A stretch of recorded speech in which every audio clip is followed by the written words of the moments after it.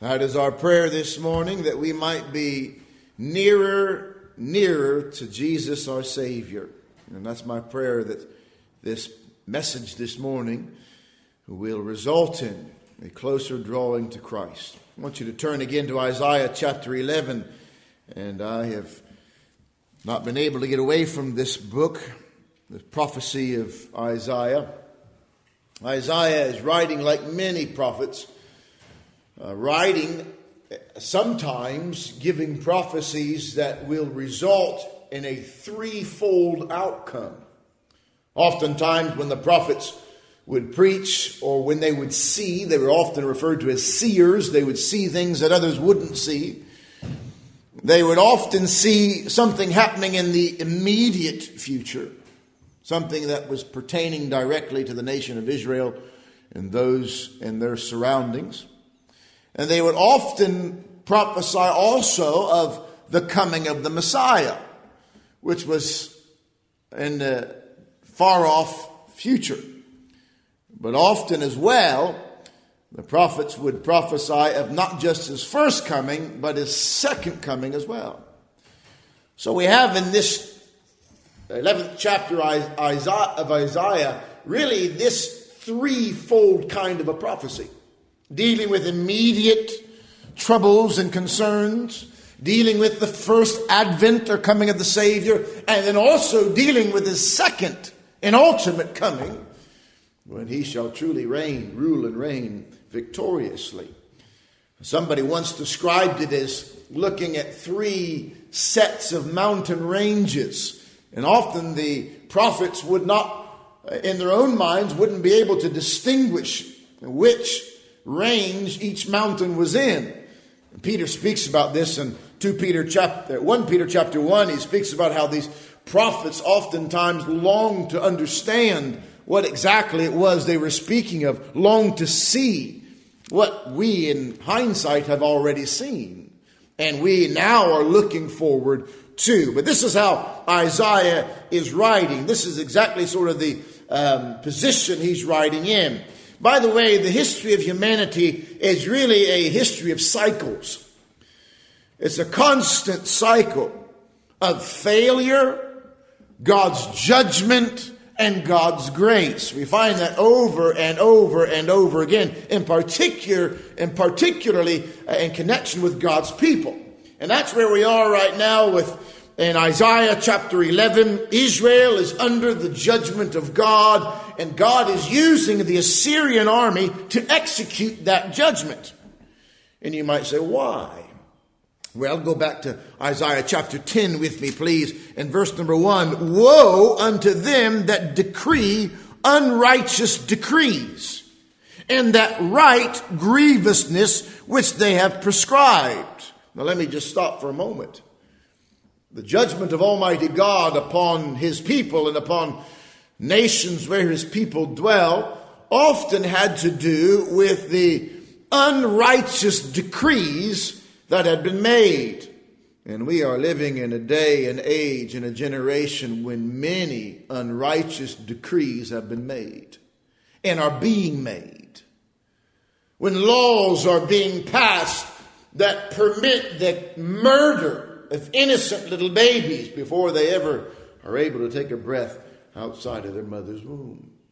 Laws are being passed that not only permit but promote rude and crude and vile sexual behavior. And we're living in a day when unrighteous decrees are being written that write grievousness which they have prescribed, to turn aside the needy from judgment and to take away the right from the poor of my people, that widows may be their prey, and that they may rob the fatherless. And what will ye do in the day of visitation? The truth of the matter is, we're living in a day when children are being brainwashed from the time that they enter into preschool, the time they enter into nursery and day school, and on up. They begin to be are brainwashed with a system from the world. And so our nations are not only turning aside the needy from judgment, taking away the right from the poor of God's people, and widows are their prey, and they're robbing the fatherless. What will you do in the day of visitation? And in the desolation which shall come from far, to whom will ye flee for help?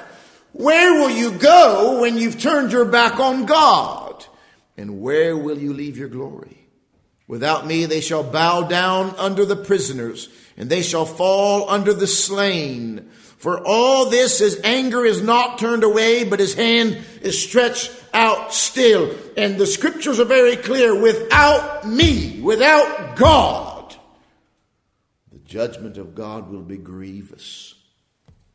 It's interesting, though, in the middle of all of that, there is always a remnant of people who do have him, who are with him. And they're always told, God always speaks peace to them in that time. In verse 5, we're told that it's the Assyrians that God will use. O Assyrian, the rod of mine anger and the staff in their hand is mine indignation. I will send him against a hypocritical nation and against the people of my wrath. Will I give them a charge to take the spoil and to take the prey and to tread them down like the mire of the streets. Interesting. He's going to use the nation of Assyria against what he calls a hypocritical nation. And can I tell you, we are living in the midst of a hypocritical nation. Not just this, but all of the Western nations. It's a terrible thought. Those who cry for tolerance and those who cry for allowances to be made and let's allow people to believe what they want to believe and do what they want to do, and liberty they cry. But at the same time they bind God's people in chains, prohibiting them from preaching that which is thus saith the Lord. A hypocritical nation indeed. And this is exactly where we find the nation of Israel at the time, a hypocritical people. And they are beneath the judgment of God, and the means of that judgment is the Assyrian people.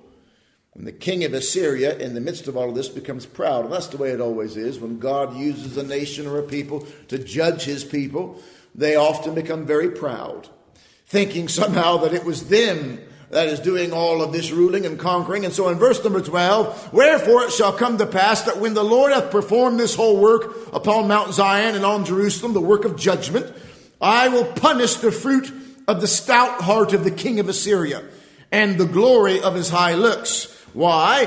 For he saith, by the strength of my hand I have done it, and by my wisdom, for I am prudent. And I have removed the bounds of the people and have robbed their treasures, and I put down the inhabitants like a valiant man. It's the same thinking that Pharaoh had in Egypt when he was able to suppress God's people in bondage for 400 years.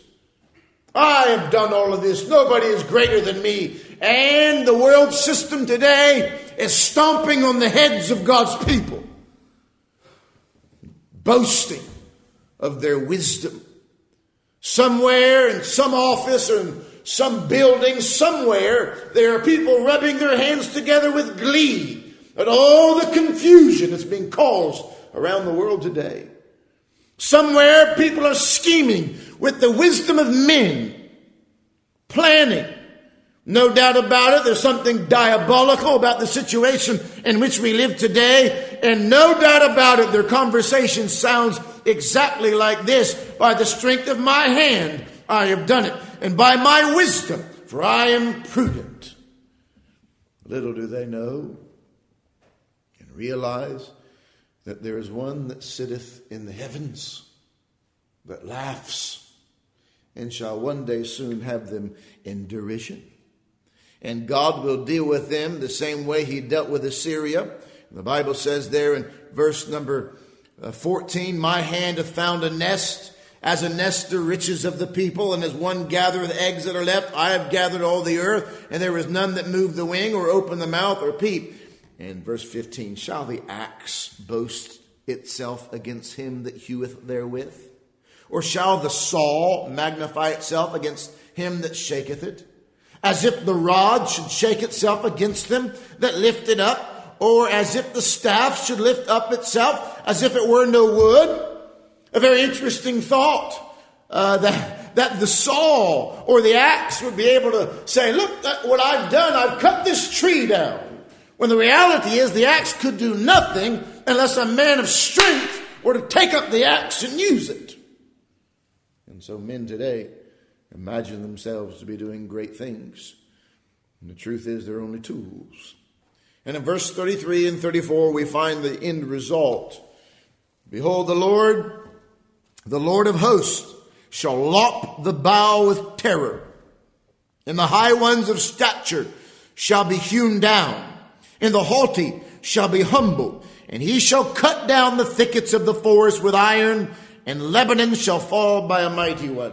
This is what was going to happen to the nation of Assyria. And by the way, that is the exact same demise of every nation and every person that raises their hand in oppression against God's people and against God's work.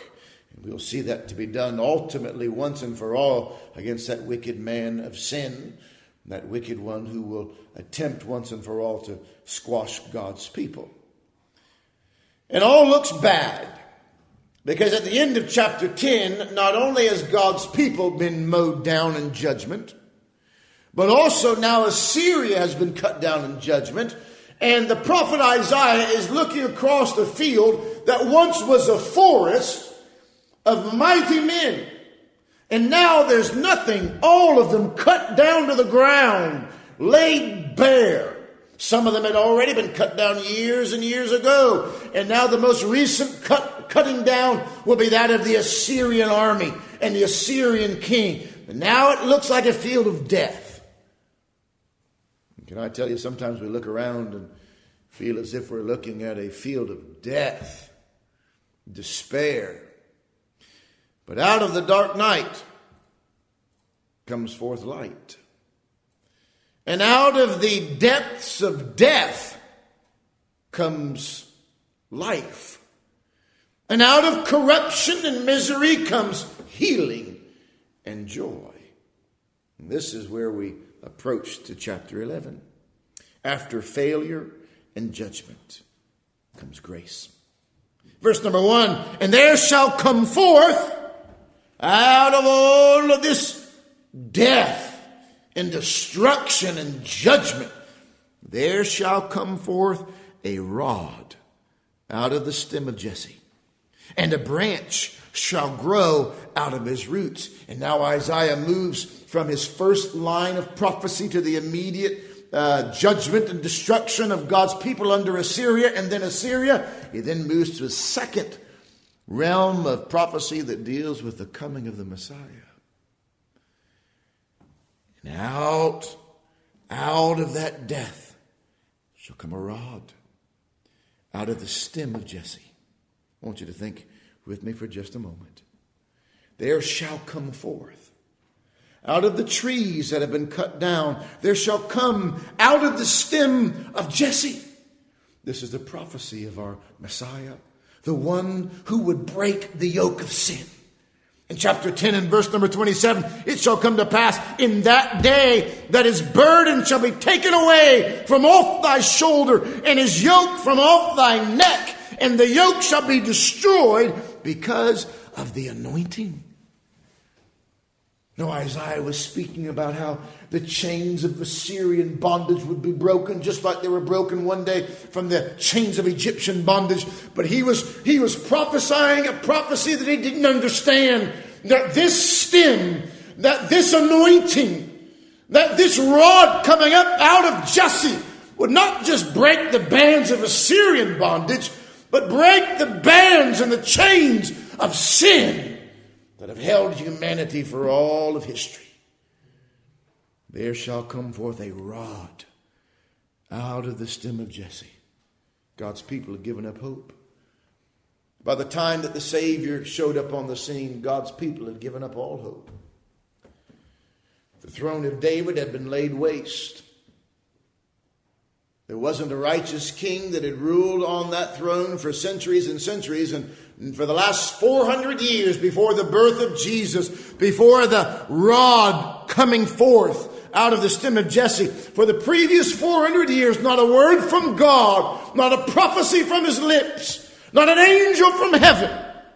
And And all of that remnant, that tiny remnant, the majority of God's people had gone altogether astray into Babylon. And there was a small remnant. Most of them had given up hope.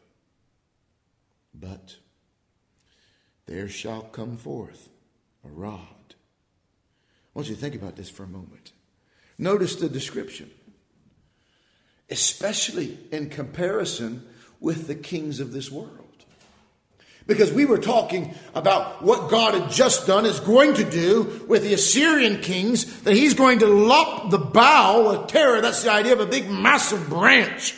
And the high ones of stature shall be hewn down, cut down, and the haughty shall be humbled, and he shall cut down the thickets of the forest with iron, and Lebanon shall fall by a mighty one. Lebanon is in reference to some of the largest trees. So all of these big massive trees and massive forests would be laid absolutely to the ground. And then out of the middle of all of that comes a tiny little sprig. A tiny little twig.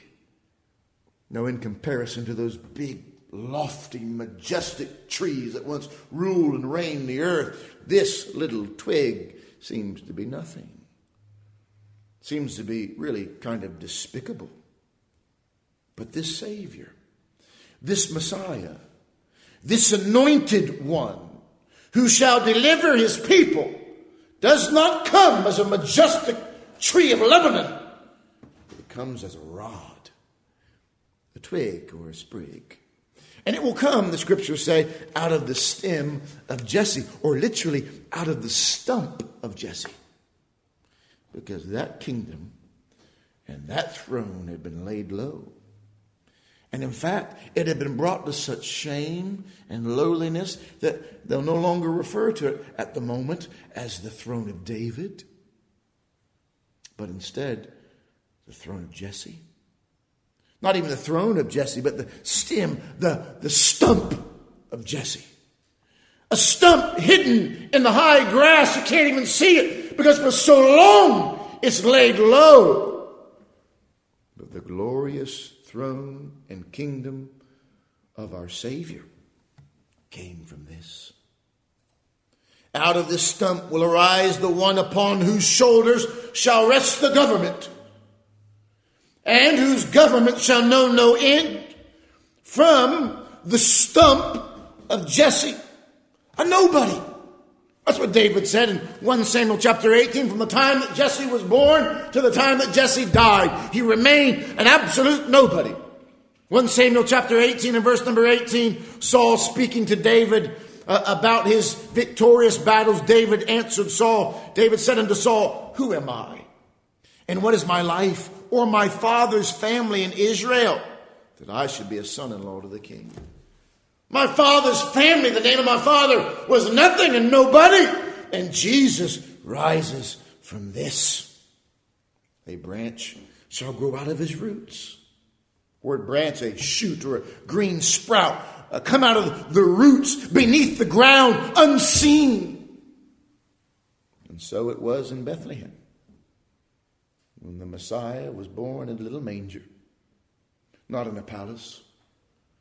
No, not in the most prestigious hospital in the land. No, in a manger. This confirms to us what Paul writes in Philippians chapter 2 and verse number 5. Let this mind be in you, which was also in Christ Jesus, who being in the form of God thought it not robbery to be equal with God, but made himself of no reputation, and took upon him the form of a servant, and was made in the likeness of men. And being found in fashion as a man, he humbled himself and became obedient unto death, even the death of the cross. This is our King. This is our Savior, humble, meek. But one might ask, is he really qualified? This little sprig? Is he really qualified? He pales in comparison to the majestic kings that have gone before. Well, look at our text. There shall come forth a rod out of the stem of Jesse, and a branch shall grow out of his roots, and the Spirit of the Lord shall rest upon him. You remember when Christ stood up in the temple He quoted from the book of Isaiah. He quoted not just this verse, but in particular that passage later on in Isaiah's prophecy when he says, "The Spirit of the Lord God is upon me. He hath anointed me to preach good tidings to the poor." And Jesus said, "This day is this prophecy fulfilled in your ears." And so we know that as Isaiah writes this in Isaiah chapter 11, he's now talking about the coming of the Messiah. By the way, that prophecy has already been fulfilled. He's come. He's risen up. And look at it with me there. He has. Revelation tells us several times, speaks about the seven spirits of God, which has caused some confusion to many people. But it's nothing more than a reference to the perfectly fulfillment and filling of the Spirit of God upon and anointing upon this man, the Christ. And we find it here. Is he qualified? He doesn't look kingly. He doesn't look majestic. And we're not even talking about David anymore. We're going back to Jesse. Well, I think it's interesting because he comes from Jesse, because he's not just from the line of David, but he's also a son of Jesse. He's called in another one of the prophets, called by another one of the prophets, David himself, a picture. David was a picture in some ways of our coming Messiah. And so he comes from this stump. The Bible says that this little sprig, this little twig, has Scripture said, and the Spirit of the Lord shall rest upon him. That means abide on him. Not come and go. Not surge and subside. No. Shall abide upon him. The Spirit of God. Colossians chapter 1 and verse 19, Paul writes, "For it pleased the Father that in him should all fullness dwell." The fullness of God was in Jesus. And again in chapter 2 of Colossians, verse 9, "For in him, in Christ, dwelleth all the fullness of the Godhead bodily." The fullness of God's divine character. All that God was wrapped up in that body. And again in John chapter 3, Jesus from the lips of our Savior, "For he whom God hath sent speaketh the words of God. For God giveth not the Spirit by measure unto him." Meaning this, he had the Spirit of God in fullness of measure. Absolutely, perfectly filled, anointed, perfectly anointed and filled with the Spirit of God. This twig of Jesse, this sprout out of the root, is perfectly qualified to be our Messiah. 7 is the number of perfection. Many of you know, and in Revelation chapter 3 and verse number 1 and many other places, it talks about the 7 spirits of God. And here we have it explained. The Spirit of the Lord. And it goes on. And not only the Spirit of the Lord, the Spirit of wisdom. The Spirit of the Lord, not the spirit of man, was upon him. The Spirit of wisdom, perfectly wise. Christ proved that, didn't he? Isaiah had no idea. He had no idea at least to what extent that would be demonstrated. But when Christ Jesus walked upon this earth, he proved that he was perfectly wise. Full of wisdom, wasn't he? Oh, they tried many a times to catch him out. They tried to put him in a corner, asking questions. Well, let me ask you a question, Master. And oh, how wise he was to redirect that question to the very soul. Oh, how wise. The Spirit of the Lord, the Spirit of perfect wisdom, the Spirit of perfect understanding. That word understanding in the Hebrew really gives it the idea of a sharp sense of smell. It's the idea of being able to easily determine and to discern. He understands all things. Can smell a hypocrite from a mile away. Can smell a false prophet coming 3 miles down the road because he had a sharp sense of smell. Understanding. The Spirit of the Lord, the Spirit of wisdom, the Spirit of understanding, the Spirit of counsel. He gives perfect counsel, perfect perfect direction. By the way, we go to humans all the time and people all the time for advice and counsel when we should go to the great counselor himself who gives perfect counsel. What should we do in these times? One person says this and another man says this. Go to our counselor who has the spirit of counsel and the spirit of might. He has the power to do what he wants to do. The spirit of knowledge. He's omniscient. He knows everything. And look at this last one. The spirit of the fear of the Lord. Oh, this is an amazing qualification of our Messiah. Because he does not fear man. And when he rules and reigns, and when he takes the throne, and one day all the earth shall fall at his feet, he shall rule and reign and judge with perfect justice. Because it is not done according to man's wisdom and according to the fear of man.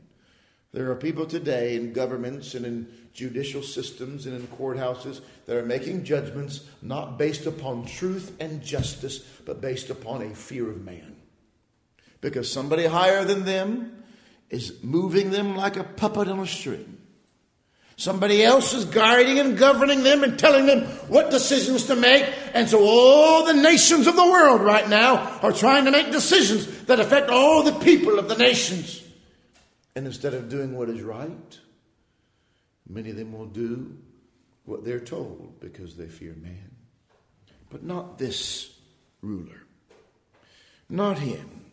All of this perfectly prepares him to be the Messiah, the Savior, the Deliverer. The spirit of the fear of the Lord, willingly submitted to the Father, living in perfect respect and perfect honor. And in verse number 3, and shall make him of quick understanding in the fear of the Lord. And he shall not judge after the sight of his eyes, neither reprove after the hearing of his ears. This is amazing. Some render it this, and verse number 3, shall make him of a quick understanding in the fear of the Lord. Some say his delight is in the fear of the Lord. As he passes judgment and as he renders to people their due reward, he does not do it, the scriptures say, according to the sight of his eyes or the hearing of his ears. And you might say, well, why would you blindfold justice? No, this is true justice and true judgment, not based upon what is seen or what is heard. All of his judgment is according to the fullness of God's Spirit, all of God's wisdom, all of God's understanding, all of God's counsel and might and knowledge, and done in the fear of the Lord. You see, sometimes we pass judgment and make judgment based upon what we see, don't we? And you say, well, how else are we supposed to do it? And we pass judgment upon what we hear, and you say, well, how else are we supposed to do it? Very often I have two of my children come to me with a complaint.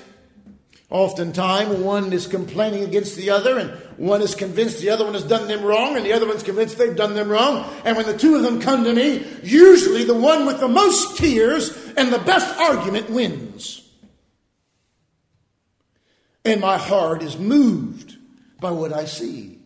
The tears running down little Eliana's cheeks. Or the argument that Titus brings will move my heart to pass a judgment on the situation. But the Lord Jesus is not affected by what he sees and what he hears. Because oftentimes what we see and what we hear can be very deceitful. Oftentimes our arguments can be very untruthful. But here is a judge who is more concerned with his Father's opinion than he is with yours. Here is a righteous judge that is more concerned with the smile of his heavenly Father than he is with the smile of the one in judgment. Christ Jesus' judgment is not after the sight of eyes or the hearing of his ears. And then we have in our text, very interesting, from verses 6 to 9, we have another prophecy, another level of prophecy of what shall be when he comes again. And really, that judgment describing, those verses describing his judgment is also in reference to that final judgment as well. In fact, you find there in verse number 5, at the end of verse number 4, that read verse 4. But with righteousness shall he judge the poor, and reprove with equity for the meek of the earth. And he shall smite the earth with the rod of his mouth, and with the breath of his lips shall he slay the wicked. And that is, many believe, a reference to 2 Thessalonians chapter 2, when he shall smite that wicked man of sin with his breath on his second return. And then the wolf also shall dwell with the lamb. And the leopard shall lie down with the kid, and the calf and the young lion and the fatling together, and a little child shall lead them. Unthinkable, isn't it? And the cow and the bear shall feed, their young ones shall lie down together, and the lion shall eat straw like the ox. Unthinkable. And the sucking child shall play on the hole of the asp. And the weaned child shall put his hand on the cockatrice den. They shall not hurt nor destroy in all my holy mountain. For the earth shall be full of the knowledge of the Lord as the waters that cover the sea. And there's coming a day when Jesus Christ shall rule and reign, and all the earth shall know and be subdued beneath his power and his control. That has not happened yet, but it will. What we read in verses 6 to 9 are things that are yet to come. And Isaiah prophesies of something that has already come with the Assyrian destruction and the judgment of God using Assyria already done. Then he prophesies another 700 years forward to the coming of that Messiah, that branch, and that's already happened. And now he prophesies even further ahead to something that hasn't happened yet. But it will. Because just as surely as God used Assyria to judge his people, and just as certainly as God destroyed the nation of Assyria afterwards because of their pride, and just as certain as the Lord Jesus was to come, and he already came, just as certain as those things, we can be assured that Jesus is coming again and shall rule and reign with a perfect justice and a perfect judgment. And that day will be glorious. And the Bible tells us something very, very encouraging and insightful in verse number 10. And in that day, there shall be a root of Jesse, which shall stand. So now we have Isaiah making a prophecy again about this root, about this rod out of the stem of Jesse, about this branch that shall grow out of his roots. He's prophesying again about this anointed one. And now this prophecy that he gives us stands not just when Jesus was born, and not just when Jesus comes again the second time, but this prophecy stands today. Oh, it began when he came 2,000 years ago, but continues today. Because that root shall stand, the scriptures say in verse 10, for an ensign of the people. Every once in a while I'll read a word in my Bible that I'm not quite sure of. Sometimes people make an argument for using a certain version of Scripture, translation of Scripture. They say, well, that one's too difficult. It uses words that are too hard. And I say, that's just a lazy excuse. Get a dictionary out. Get a concordance out. Look it up. This little word, ensign, is the word that means a banner, standard, a flag. And so in that day there shall be a root of Jesse which shall stand for a banner. He is the banner. He is the flag. He's the standard. And the Bible says that all shall run, and to it shall the Gentiles seek. All the heathen of all the earth, all the nations are looking for something today. looking for something to run beneath, something to give them purpose and direction. Think about a banner waved in the middle of a battle, in the middle of a war, that gave people a passion to fight on, gave people purpose, gave people safety, because they knew they were fighting beneath the banner of the King. And so today, Jesus is that standard. We lift high the standard of Christ, the root of Jesse, and so that all the nations of the world might seek to it.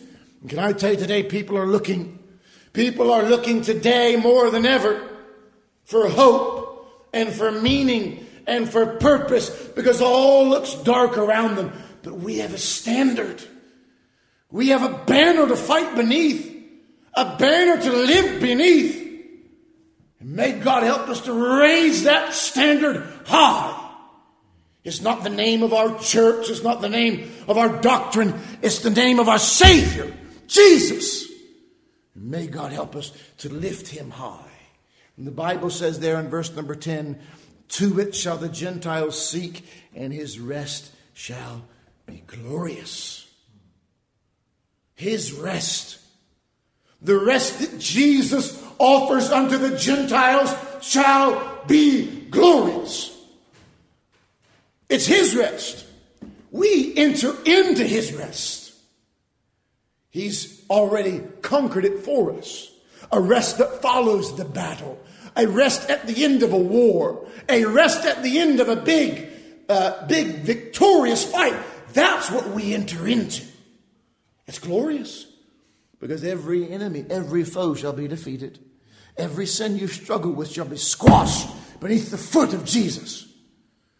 And one day death itself shall be rolled up, balled up, squashed up, and cast into the lake of fire, where Satan himself, sin, death, and hell shall reside for the rest of eternity. Jesus is that banner. He is that standard. Run to him. There's safety beneath the banner of Christ. There's purpose beneath the banner of Jesus Christ. We read on and it talks about how he shall set up an ensign, a banner, a standard for the nations, and shall assemble the outcast of Israel and gather together the dispersed of Judah from the four corners of the earth. Gentiles and Jews gathered beneath the same banner of Jesus Christ. The Bible tells us, look at verse 15 and 16 in closing. And the Lord shall utterly destroy the tongue of the Egyptian sea. Now watch this. And with his mighty wind shall he shake his hand over the river, and shall smite it in the seven streams, and make men go over dry shod. Literally, go over in shoes. They'll walk over. And there shall be an highway for the remnant of his people, which shall be left from Assyria. Like as it was to Israel in the day that he came up out of the land of Egypt. Here's what our Savior promises. Here's what this King promises. That he will smite the seven streams, the Bible says there, of the Egyptian sea. Well, this is a picture. He refers to it very clearly. This is a picture of when Israel was delivered from Egyptian bondage. And here's what Isaiah is saying, that this Savior will perfectly deliver us from sin. And he shall smite all seven rivers. Every sin that ever has bound you up, wrapped you up, tripped you up, kept you down, shall be once and for all destroyed by the Savior. And you and I will walk on dry land, passing through it all to enter into his glorious presence. It's a promise. And the remnant of his people, which shall be left from Assyria, like as it was to Israel in the day that he came up out of the land of Egypt. This is a highway for us. Remember what Jesus said in the book of John? I am the way, the truth, and the life. It's as if he were saying, I am the highway. Walk through me. Walk by me. Walk in me. I am the highway of deliverance. I'll set you free. Christ is the banner beneath which we fight and live and battle and hope. is also the highway that delivers us from all bondage, all sin, all doubt, all discouragement, all depression, all that holds us and binds us. Jesus is the highway of deliverance, perfectly delivering us. What a beautiful picture of our Savior. Now, I wonder this morning, do you know Christ as your Savior? Have you run to that banner? Maybe you're still amidst all the cut down trees and thinking to yourself, what is happening in this world? What's going on? And maybe this morning you're very discouraged and very depressed and you don't know which way to go and you don't know what to do. And you're looking for something, looking for some purpose to live, looking for something to fight for, something to stand for. Can I tell you, let me raise up the name of Jesus this morning a little higher, because He alone is worthy for you to live for and fight for and to give your life to. The banner of Christ is lifted high. If you'll just run to Him, you'll find the forgiveness of all your sins, the deliverance from all of your sins and the penalty that you so rightly and justly deserve. Because I remind you, He will judge justly. He will judge purely. He will judge without sight or without hearing. It'll be according to the wisdom of God. And if you're not right with God, if you haven't run to that banner, if you haven't begun to walk on that highway of holiness, then on that day of judgment, you will be utterly consumed. So run to Christ today. See the Savior with arms lifted up as a mighty banner with nail-pierced hands, who laid down His life that you might be forgiven, that your sins might be washed away, so that on that day of judgment, the only thing that is seen is the perfect, sinless, righteous account of our holy God. Because judgment has already been poured out upon the sins on the cross of Calvary. Run to Jesus. And if you've run to Jesus, stay beneath that banner. Fight beneath that banner. Don't lay down and act like you're dead. Too many people who call themselves Christians are lying on the battlefield today, hoping it'll all be over soon. Get up and fight beneath the banner of the cross. Walk on that highway. Highway of deliverance and freedom. Walk there and you cannot go wrong.